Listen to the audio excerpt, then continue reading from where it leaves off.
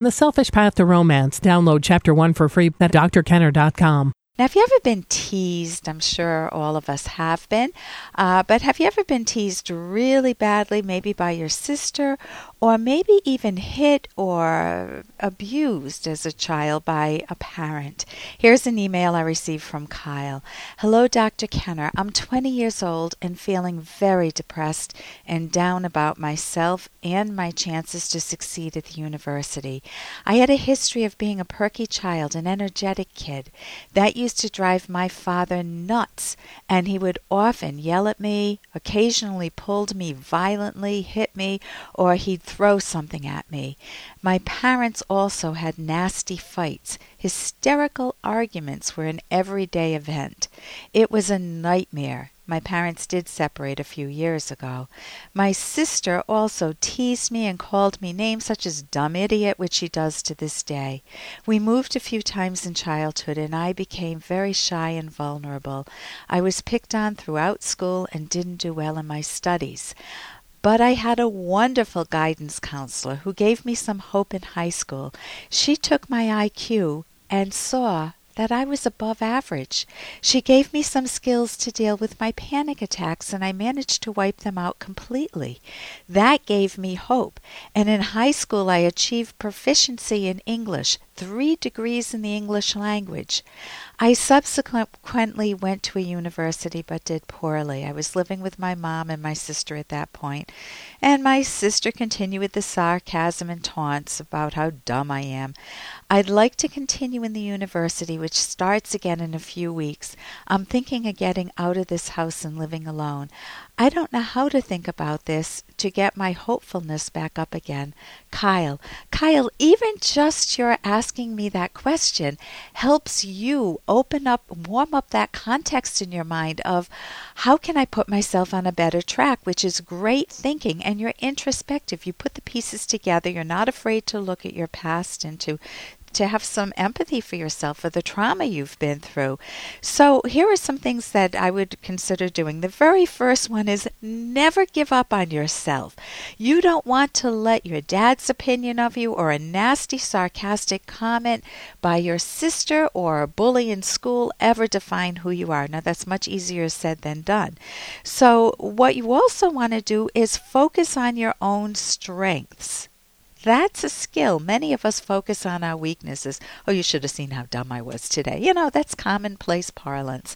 But how many of us really sit back and allow ourselves, not in a boastful way, but in a good way, to focus on our strengths, what we're good at? So you overcame panic attacks. That's phenomenal. You were able to work very well with a teacher, with a counselor, but that's like working with a teacher. You have an above average intelligence. You have shown yourself that you're able to succeed in school, and you're eager to change, to become open up your life more, even looking at other possibilities, such as maybe getting out of the house with your mother and your sister and living alone. You could live alone, or you could live with a lovely roommate if you have to choose well, obviously, and you can't always predict that. But all of that is good because it would give you some independence and get you away from that chronic trauma. Otherwise, you keep opening up the mental files of someone picking on you or abusing you or seeing the worst in you or seeing you as you don't want to see yourself. I also might consider touching base with your previous psychologist, if that person's still around, because they saw the best in you. And that gave you a lot of hope. Maybe emailing them or writing them if that's possible, and maybe they can give you a little pep talk that will fit. They know you well, and it will sit right with you. Or you can go to the University Counseling Center and maybe get matched up with somebody. So I also want to recommend a book, Mind Over Mood.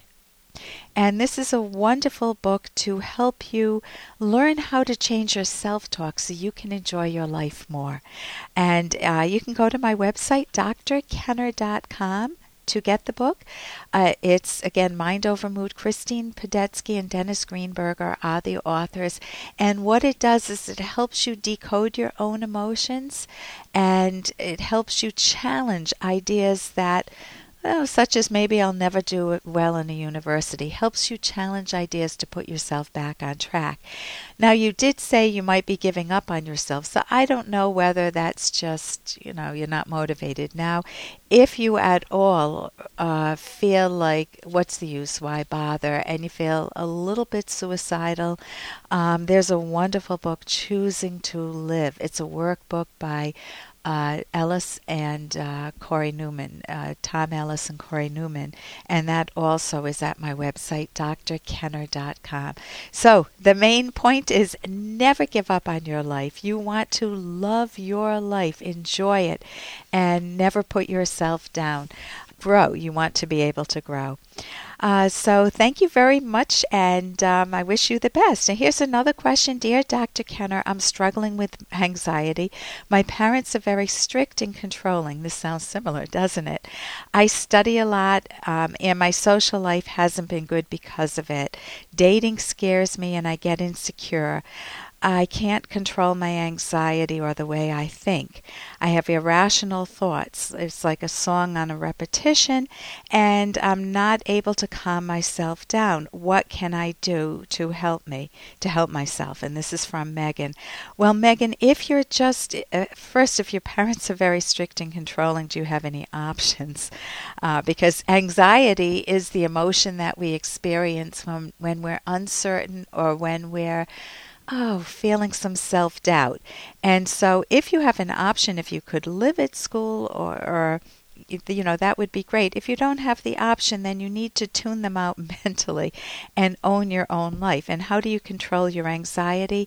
By changing the way you think. If you think differently about things, that will help. And I know I mentioned the book Mind Over Mood a moment ago.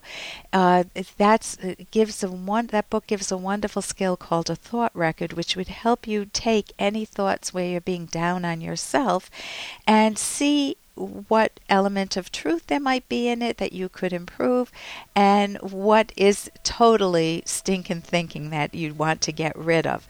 So, and you can learn communication skills so you'll be able to date. And I wrote a book with Dr. Ed Locke called The Selfish Path to Romance that you can get on my website, drkenner.com. For more Dr. Kenner podcast, go to drkenner.com and please listen to this ad. Here's an excerpt from The Selfish Path to Romance by Dr. Ellen Kenner. Personal differences can cause recurring conflicts. This is obvious in the case of big issues such as sex, spending money, choosing where to live, the amount of time spent together, the time spent with relatives, dividing up household chores, whether to have children, and if so, how many, and how to raise them. But there can also be recurring conflicts over small issues such as how to load the dishwasher, where to leave the dirty clothes, and when to pay bills. Seemingly small issues often become larger if they keep recurring, and if neither party is willing to change or simply let it go. Sometimes chronic conflict over small issues, cleaning up the den, spending too much time on the computer with friends, is camouflaging a much deeper conflict that both partners are afraid to address. You can download Chapter 1 for free at drkenner.com, and you can buy the book at amazon.com.